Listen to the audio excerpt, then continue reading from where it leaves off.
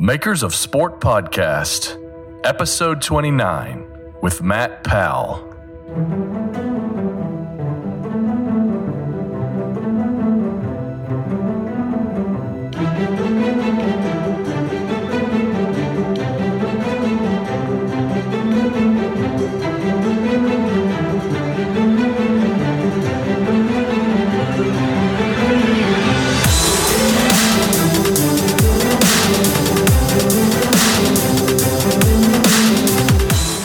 Welcome to episode 29 of the Makers of Sport podcast.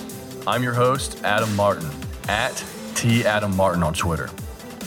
Today on the show, our guest is a bit different than the traditional designer or maker that we've had in the past. Instead, we have someone that possibly knows more about the sneaker industry than any designer ever could. Matt Powell is joining us today. Matt is a vice president and sports industry analyst at NPD Group in Maine. He is also a writer for Forbes, where he covers the business and culture of sneakers at their Sneakernomics blog. Throughout his career, Matt has worked on both the retail and agency side of the business, including working with some of the biggest names in the athletic industry, such as Michael Jordan, Wayne Gretzky, and John Elway. Matt's research and writing have been synonymous with the athletic shoe industry for many years, and in 2012, Complex ranked Matt as one of the top 30 must-follow sneaker writers and bloggers on Twitter. Welcome to the show, Matt. I appreciate you taking time out of your busy schedule to chat. Glad to be here. So I have to ask before we begin, I've only seen photos of you, and I haven't actually had the opportunity to see you speak live. However, most of the photos I've seen have been headshots or waist up. Are you rocking some special release sneaker with your typical business getup? Actually, I don't own any sneakers. Oh, really?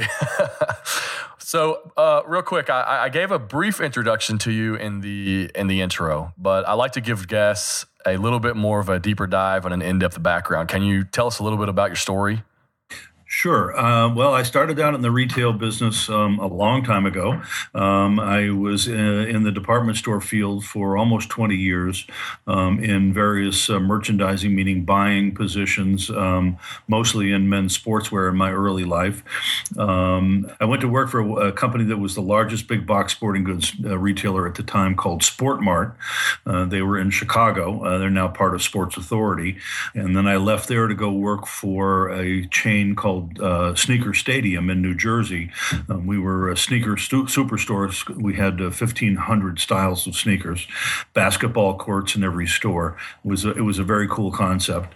And then I worked for Modell's in New York for a period. I started the consulting business that wasn't really going anywhere. And then, as you mentioned, I had the opportunity to be a part of MVP.com that was started by Elway, Jordan, and Gretzky, and I got to meet those guys and to work with them, which was terrific.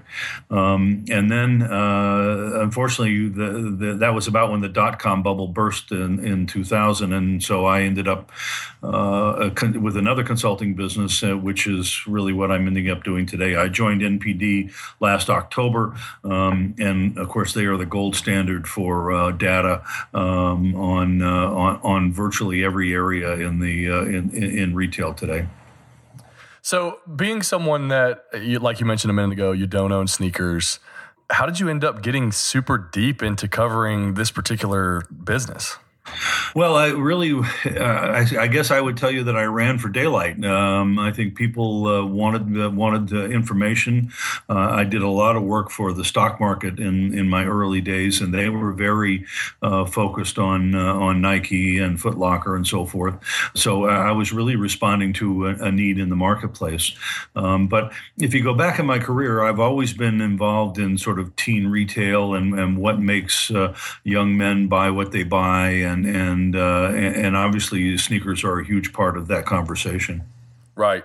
Seems like in the 90s or so, which I'm sort of a child of the 90s. It's a common topic we talk about on here with the NBA in the 90s and everything. I'm 30, well, about to be 32, but that seems like when the sneaker industry really took off. But I am curious though, during your time at MVP, we kind of talked about you having the opportunity to work with Michael Jordan and a few other high-profile athletes.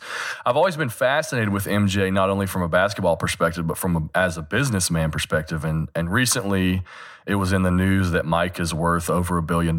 So I'm curious, what was he like to work with from a business perspective? He was really engaged. He approached it in a very business-like manner, asked very good questions, thoughtful questions, made good suggestions, and was willing to give his own time to make the company better. One of the ideas, and by the way, this was really Elway's idea to start the business. And one of Elway's ideas was not to have the athletes promote products that they were already getting paid to endorse, but rather to have the athletes teach kids how to play the game better.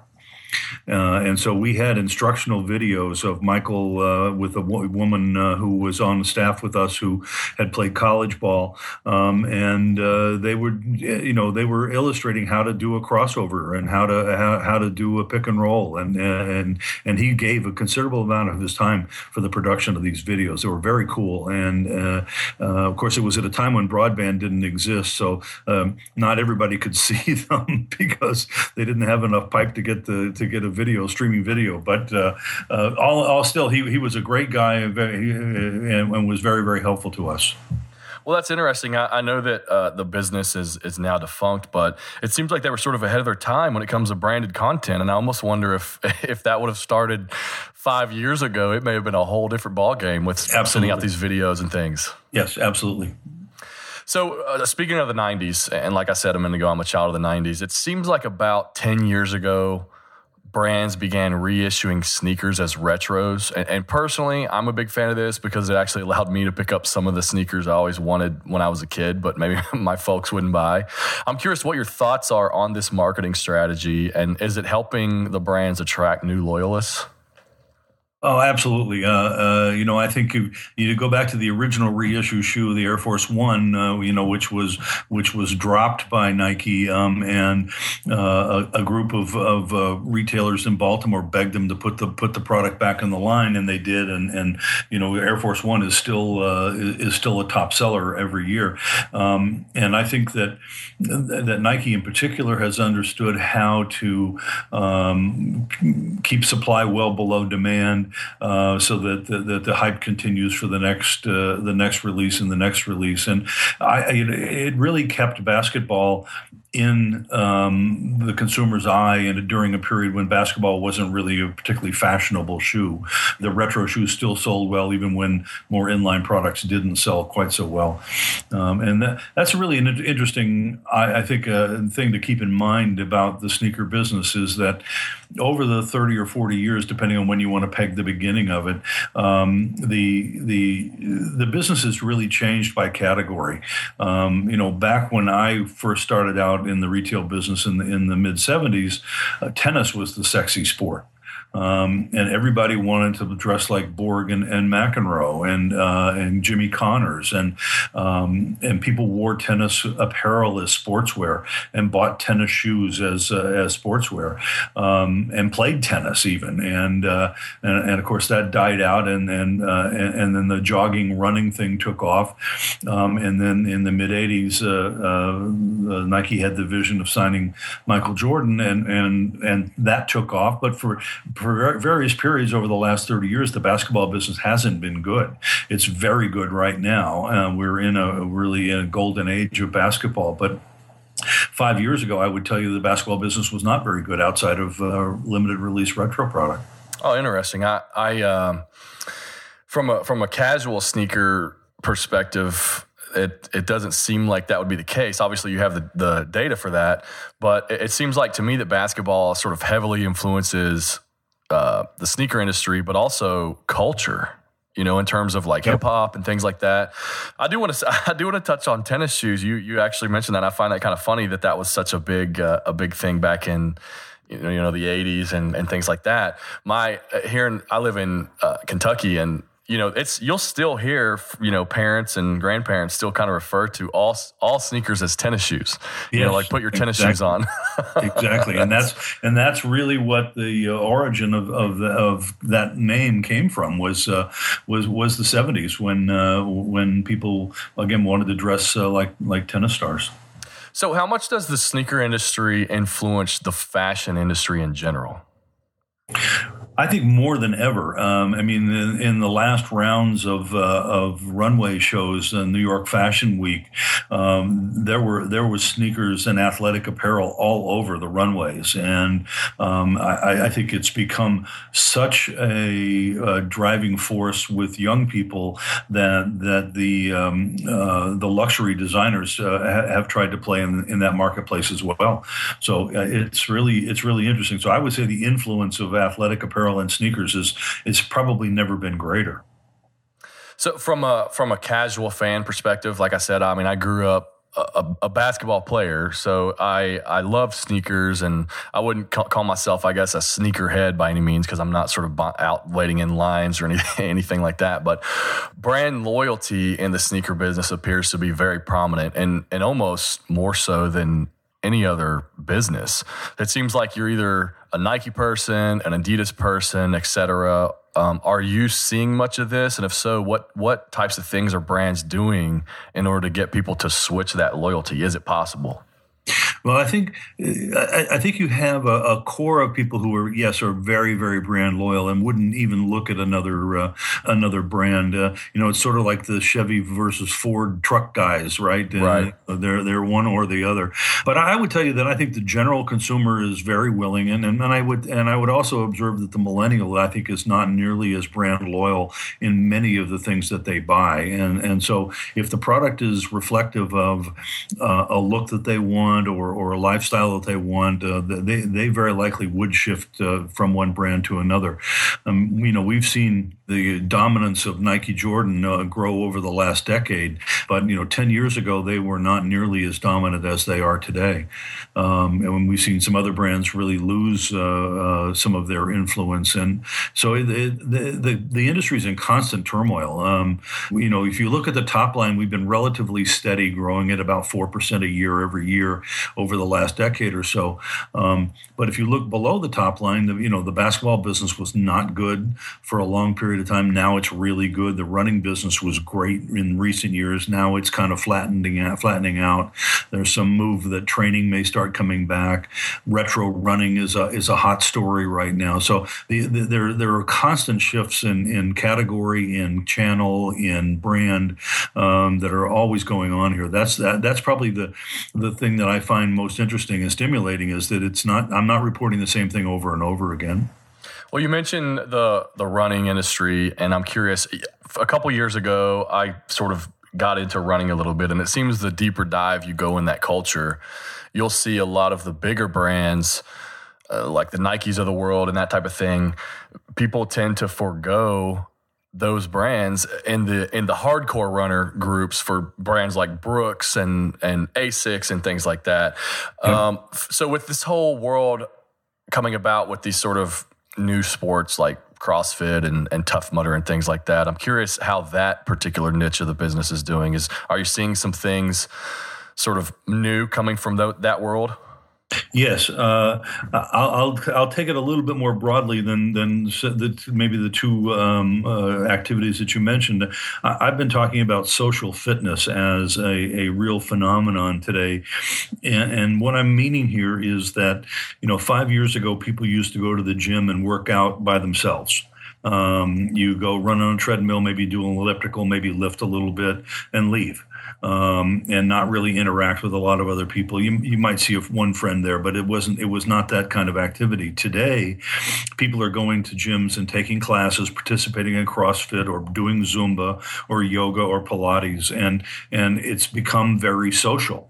We actually have gyms who are taking out the big equipment and to make more studio space to ride this trend right now. And because it's social, the fashion element has really started to come into play.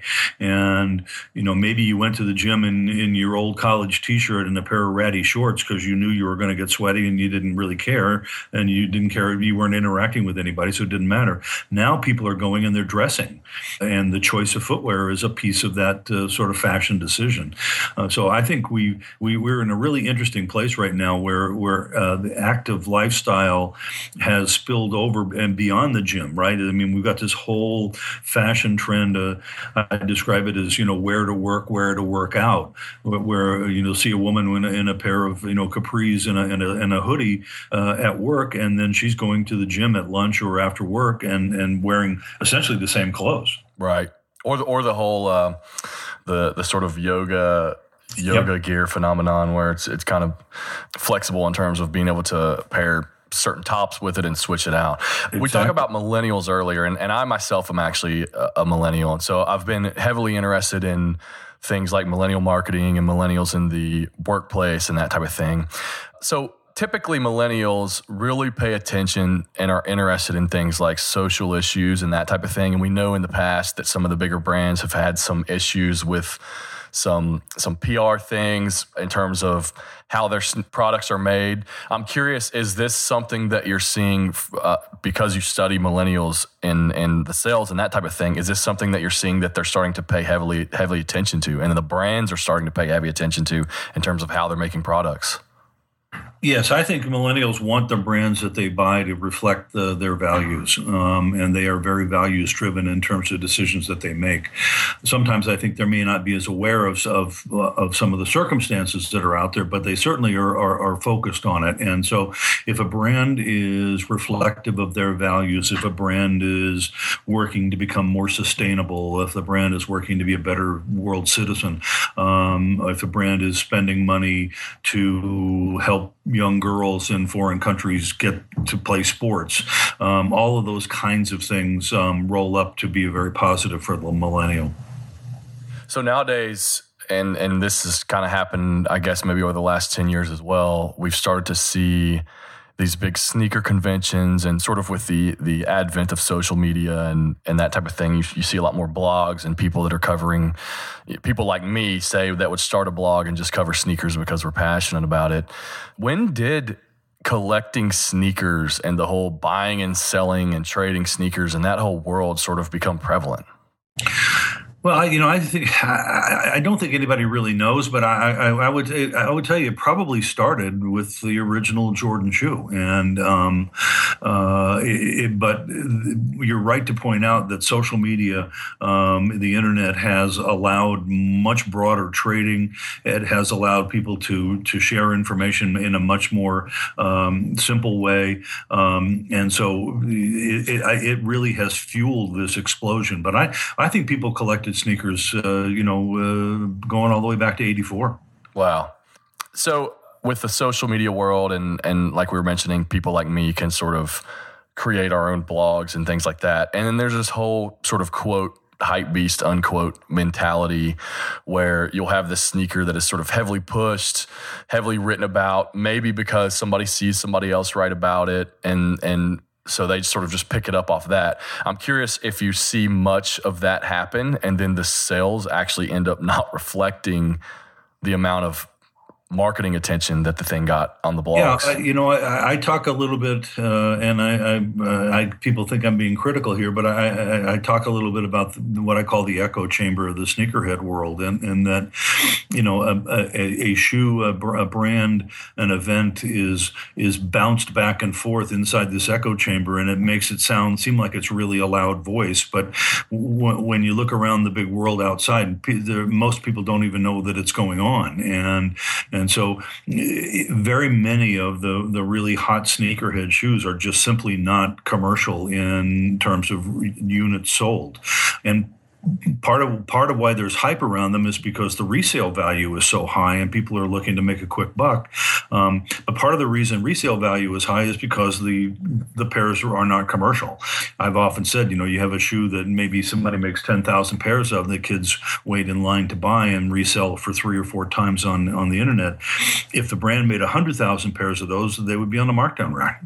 Well, it's definitely interesting. It seems it almost sort of plays off of that whole hipster mentality where they don't want it to be mainstream, like what's the hottest thing, and which is funny considering that sort of street brands and the culture, the biggest culture, probably consumer of sneaker culture, probably doesn't want to identify with the whole hipster mentality. Right. So some recent big industry news, and we talk about this whole hypebeast thing, is Kanye West obviously joining Adidas and releasing his new Yeezys, which seem to be a bit more high fashion than sneaker. And honestly, I haven't seen them in person, but I haven't been able to find an Adidas logo on them, which seems a bit rare. Can you give us a bit of insight into these sort of special artists and fashion designer collabs? And do you see this being a trend that grows in regards to celebrity collaborations? I would tell you, I think we're probably post-peak on celebrity collaborations. There are so many of them, and it's very difficult to sort of keep track of which one's where and what's going on. And when you have too many of an event continuing to happen like this, it starts to really lose its meaning. And that doesn't mean that every shoe or every celebrity is out, but there are just so many of these collaborations that I think it's very confusing at this point to even know where the marketplace is.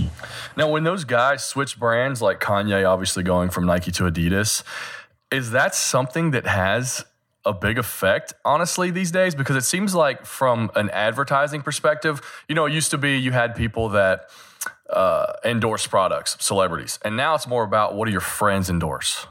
Right. I don't think it has a lot of real commercial impact on sales. We have not seen Adidas's sales trend change since West has been on board, as an example. And I would even point out, the LeBron, who is the biggest selling pro athlete today, does a tiny portion of the overall Nike business. Even Jordan, which is a most amazing phenomenon that we've ever seen, does about 10% of Nike's total worldwide sales. So it's not like he's a third of the business or half of the business. It's really a relatively small amount, and LeBron is a tenth the size of Jordan. So these celebrity and even athlete endorsements tend not to be really highly meaningful in terms of commercial numbers. So what portion of their business, let's just take Nike for example, is sneakers versus other products like the football industry, like gear and merchandise and things like that? Well, Nike's biggest business is running. The biggest business in sneakers worldwide is running. And so because everybody can think of being a runner, every athlete probably runs at some point, and they also are just great-looking casual shoes.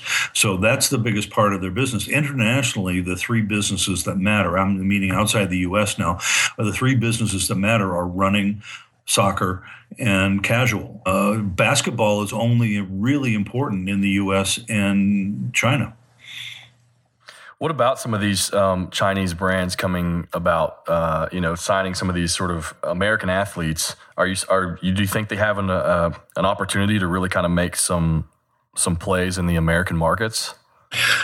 I think their intention here is really to gain credibility with the Chinese consumer. Uh-huh. They want to be able to say, we have an NBA player wearing our shoes, so therefore our brand is cool. And, of course, there's a whole lot more that goes into coolness than just paying someone to wear your product. But none of them have really tried to push a tremendous amount of product in the U.S. market. Li-Ning took a run at it a while back and didn't go well. So this is much more about being credible to the Chinese consumer as opposed to really trying to sell a lot of shoes in America. So we talk about a minute ago, the celeb and sort of sanctioned collaborations. There also seem to be a new world in some of the deeper parts of the community with collaborations or special releases with custom shoes made by maybe artists. One example being Mosh Custom Kicks in New York. Are the brands aware of these types of customizations going on? Sure, and I think they're trying to get their fair share through, the Adidas site or the Nike ID site, and allowing consumers to craft their own shoes. It's funny. You go back to a few years ago to the Jeremy Lin mania that was happening for a while. Nike made a special shoe for him to wear, but they could not produce it quickly enough to get it out to retail. So they offered it up on Nike ID, the exact colorway that Lin was wearing, and so you could order one-offs, but they couldn't make enough pairs to get into the market. So I think they're driving this whole.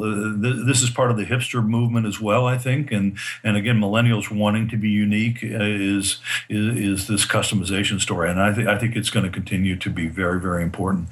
It wouldn't surprise me to even see down the road as Nike becomes more adept at Flyknit, that you might have not only a custom cosmetic shoe, but a custom made shoe specifically for your feet, and take us to another level. 3D printing is going to allow us to do that kind of thing as well, so that it becomes more than just the color of the laces and the tongue that get customized, but we're actually now talking about custom fit.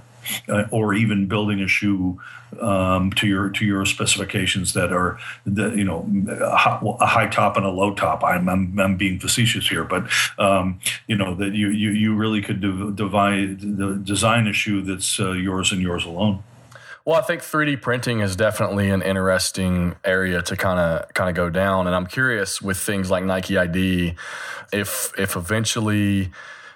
Right now we can customize our shoes within reason, but right. I'm curious if the sneaker industry will ever allow for things like open source software development or technology similar to like app stores where indie developers can create applications that interact with the sneakers themselves. Have you been seeing any of that?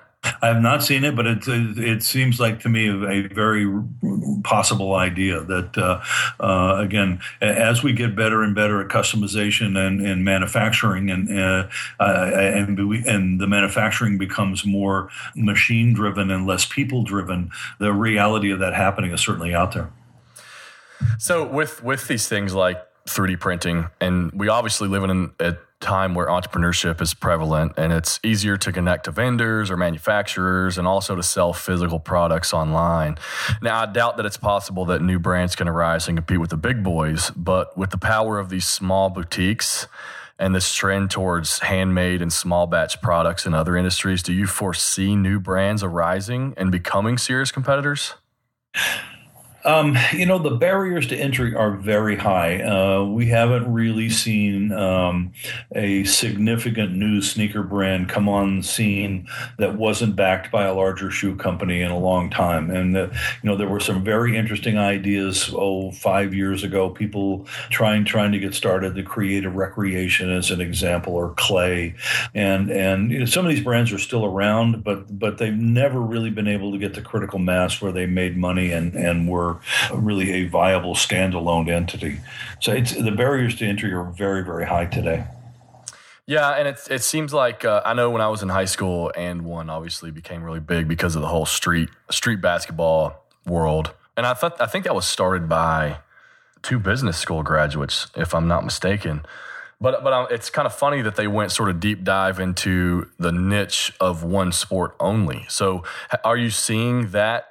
Is that something that is maybe a negative thing in that world? If you were to start a brand, you would want to kind of span out across multiple sports?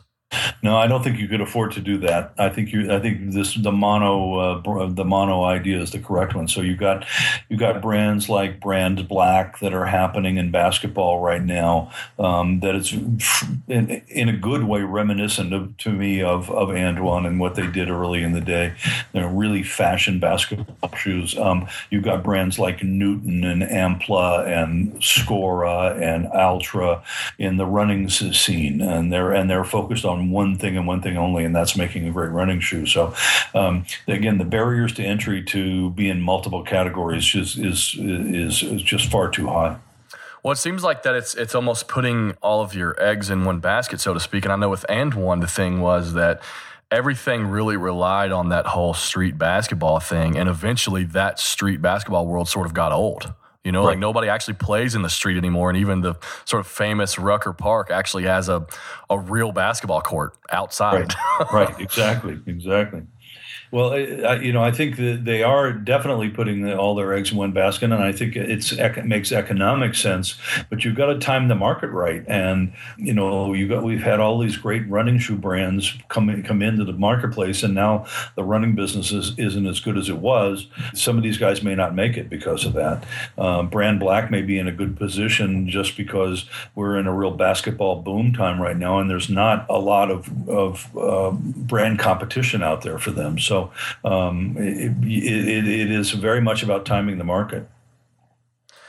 So to kind of change pace here a little bit, when I was in sixth grade, I remember convincing my mother to buy me a pair of black Converse sneakers. And they were actually the shoes that were worn by the NBA dunk contest champ at the time, Isaiah Ryder. And I think they were around like $70.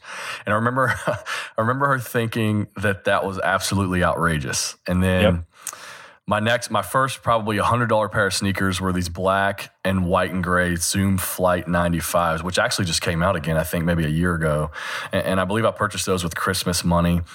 Now, if you look at how far we've come on price and accepting that $100 sneakers is the norm now, and in most cases, that might even possibly be the low end. Right. I'm curious, do you think that we will ever see a $300 sneaker from retailers be the norm? And at what point does it stop? Well, I think we'll see a $300 sneaker, yes, and I think it will sell in commercial quantities. I don't know that it's the norm. I mean, if you really start to break down the total world of men's athletic footwear, and just men's now, not women's, not kids, the average selling price is about $62.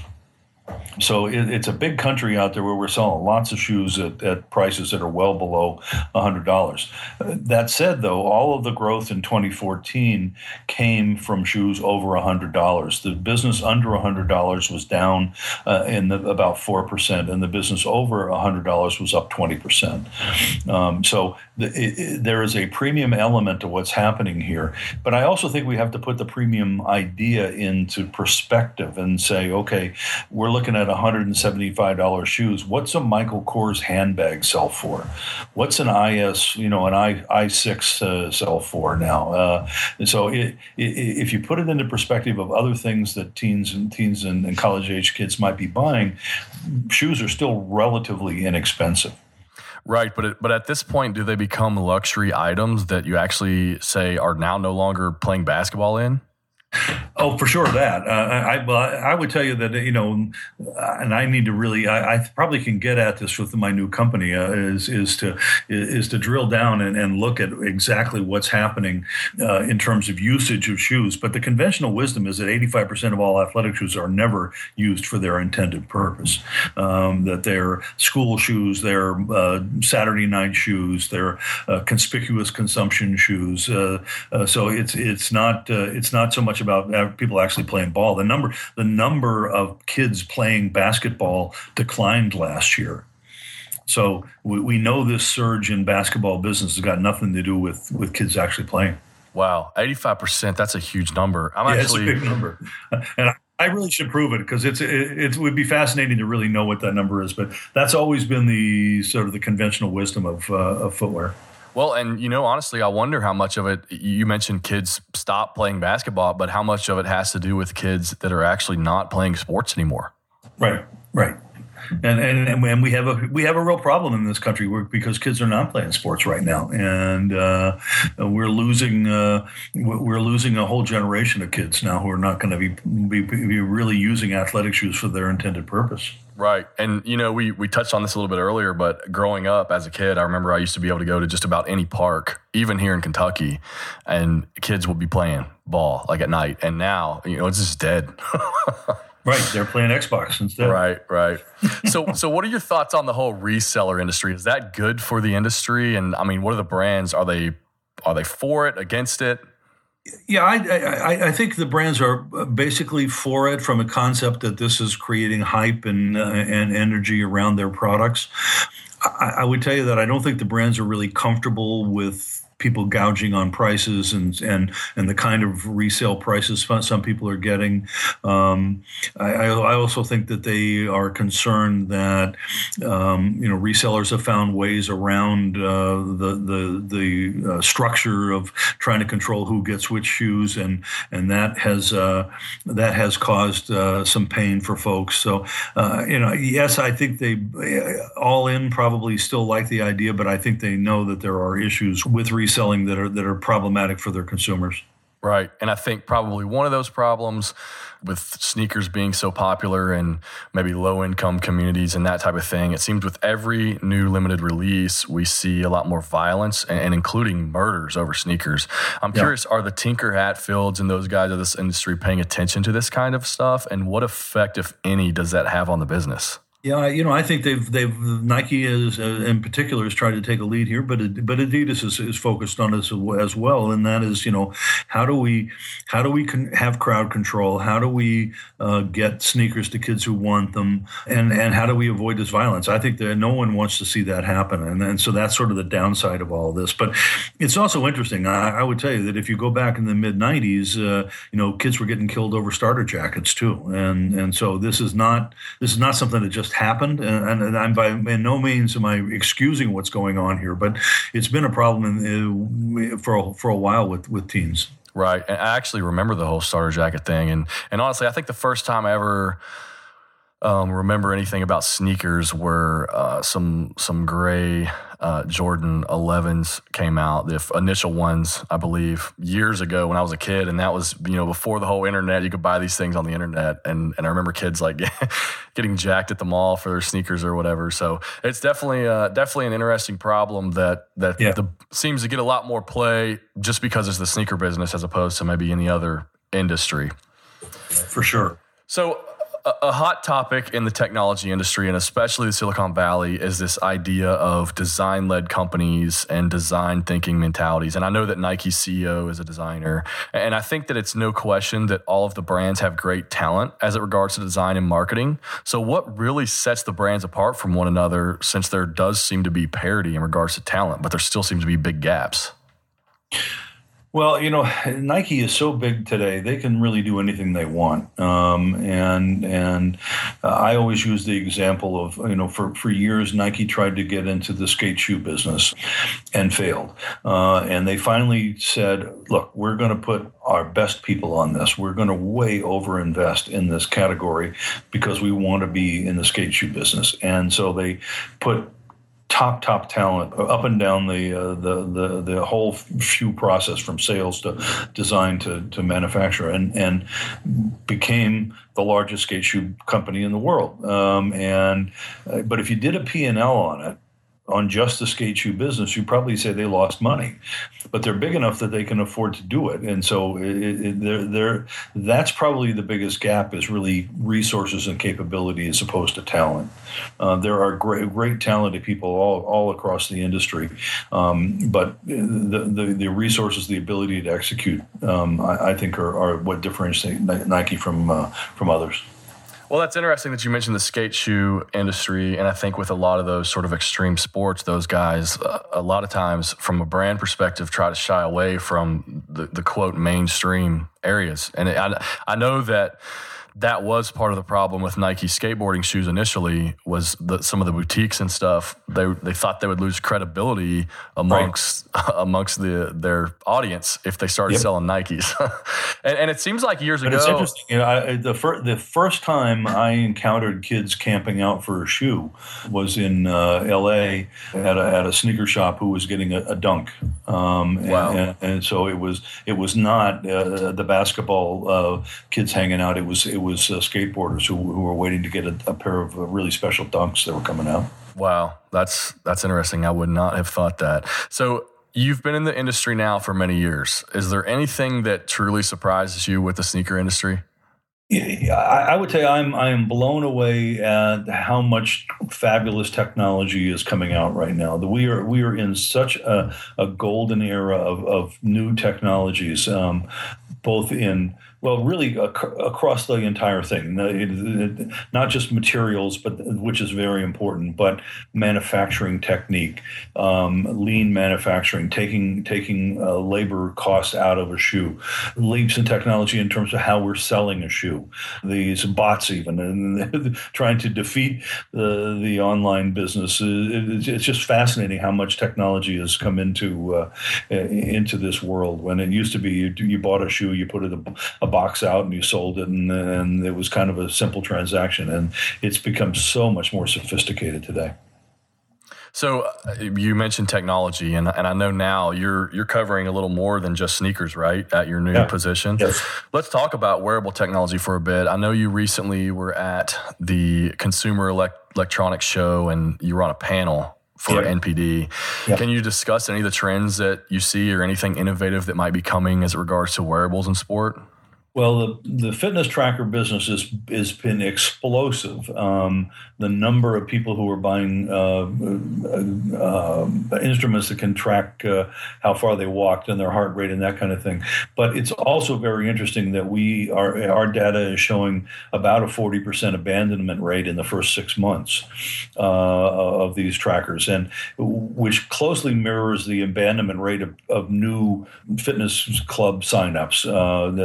You get that kind of fallout relatively quickly. I think what we're going to see down the road is much less emphasis on the hardware and much more emphasis on the software. The monitoring devices will be relatively generic, and we'll be able to monitor lots of different things. And depending on what kind of athlete you are, you're going to look at metrics that impact what you do. So if I'm a tennis player, I'm probably going to measure my backhand speed and my lateral movement. If I'm a basketball player, I'm probably going to measure my vertical leap and quickness and explosiveness and so forth. So every athlete's going to be a little bit different. And so I think it won't be nearly as hardware driven, and will be much more about the software of collecting the data points and then building that into a fitness regime that helps you play your sport better. Now, are these things going to be more prevalent among like the pro athletes and the college athletes? Sure. I just can't see Johnny Hoopstar that's 32 years old playing with his buddies, wanting to measure his vertical like he cares. He's got to go to work tomorrow. I think it depends on where their head's at in terms of getting better at their sport, and it also depends on how accessible both the instruments and the software are. I think that folks are really interested in doing whatever they do better, and so if they can find an inexpensive and simple way to play their sport better, even if they're just a Saturday afternoon basketball guy. I think there's validity there. Well, it's good to hear you say that, honestly, because part of the reason why I started this show was because the sports niche overall tends to have less people focusing on things like startups and software, in comparison to, like, say, the Silicon Valley and everybody wanting to create the next big social app. And I think there's a lot of opportunity here, especially with things coming with sneakers and possibly app stores and that type of thing. So, So definitely glad to hear you say that. So I have to ask, though, what are your thoughts and predictions on the Apple Watch and its potential impact on maybe even just sports wearables? Well, to me, the real breakthrough in watches is going to be a device that does not have to be tethered to a phone. And as I understand the Apple Watch, it's still, for many of the functions, has to be tethered to the phone. And so that if I'm a runner and I can leave my phone at home but can still get texts and tweets and email and know that a call's even coming in, that's a big breakthrough for me. And I'm not sure we're there yet. But I also think we're going to see these devices get more and more sophisticated. I said to somebody the other day, remember when your phone was just a phone, and as opposed to a little computer now? So I think we'll see these devices become more and more sophisticated as we go along, and people will learn how to use them and learn what's best, and those things will get amplified, and some of the things that they do maybe today will go away. Very cool. Well, Matt, I appreciate you coming on the show, and I'm a big fan of your writing. I'm not so much one of the guys that maybe interacts with you as much on Twitter, but I do read your stuff. And Thank you. I'm curious, have you ever thought about doing a podcast? I have. I'm probably actually going to be doing more of a webinar kind of a thing via NPD for our paying clients. That's probably the next level. But yeah, the podcast certainly is an idea out there to maybe expand on some of the ideas of the blogs that I'm writing and that kind of thing. Right. And actually, I don't know if you saw this or not, but when Nike released the latest Kobe, they actually did the podcast interview with, I think it was Eric Avar. Right. Did you happen to see that? Yes, I did. So lastly, to kind of wrap up here, where can listeners support you, reach out to you online, read your stuff? Sure. Well, my Twitter handle is NPD Matt Powell, MattPowell. And I actually put my email address in my profile on Twitter. If I welcome questions, particularly I get a lot of questions from students who are working on projects and need a data point or need a perspective. I have a lot of fun with that. I'm actually teaching a class next week at Pitt and a couple weeks after that at the University of Southern Maine right here in Portland. But so at NPD Matt Powell, I'm on Forbes as Matt Powell. Those are probably the two easiest ways to get to me. Very cool. Well, Matt, I appreciate you taking time to come aboard, and it was a pleasure talking to you. A lot of fun. Thanks. I appreciate it. My next guest is going to be TJ Harley. TJ is the founder and creative director of Harley Creative, based out of Atlanta, Georgia. Before founding his own design shop, TJ was creative director of the Collegiate Licensing Company at IMG College, where he led the in-house creative team for nearly 11 years, providing creative direction and brand strategies to more than 200 CLC and IMG clients. Also, TJ and his wife just had their first child, which is the reason we ended up having to push this episode back a couple of months ago. So from the Makers of Sport podcast and friends, we definitely want to wish him and his wife a congratulations.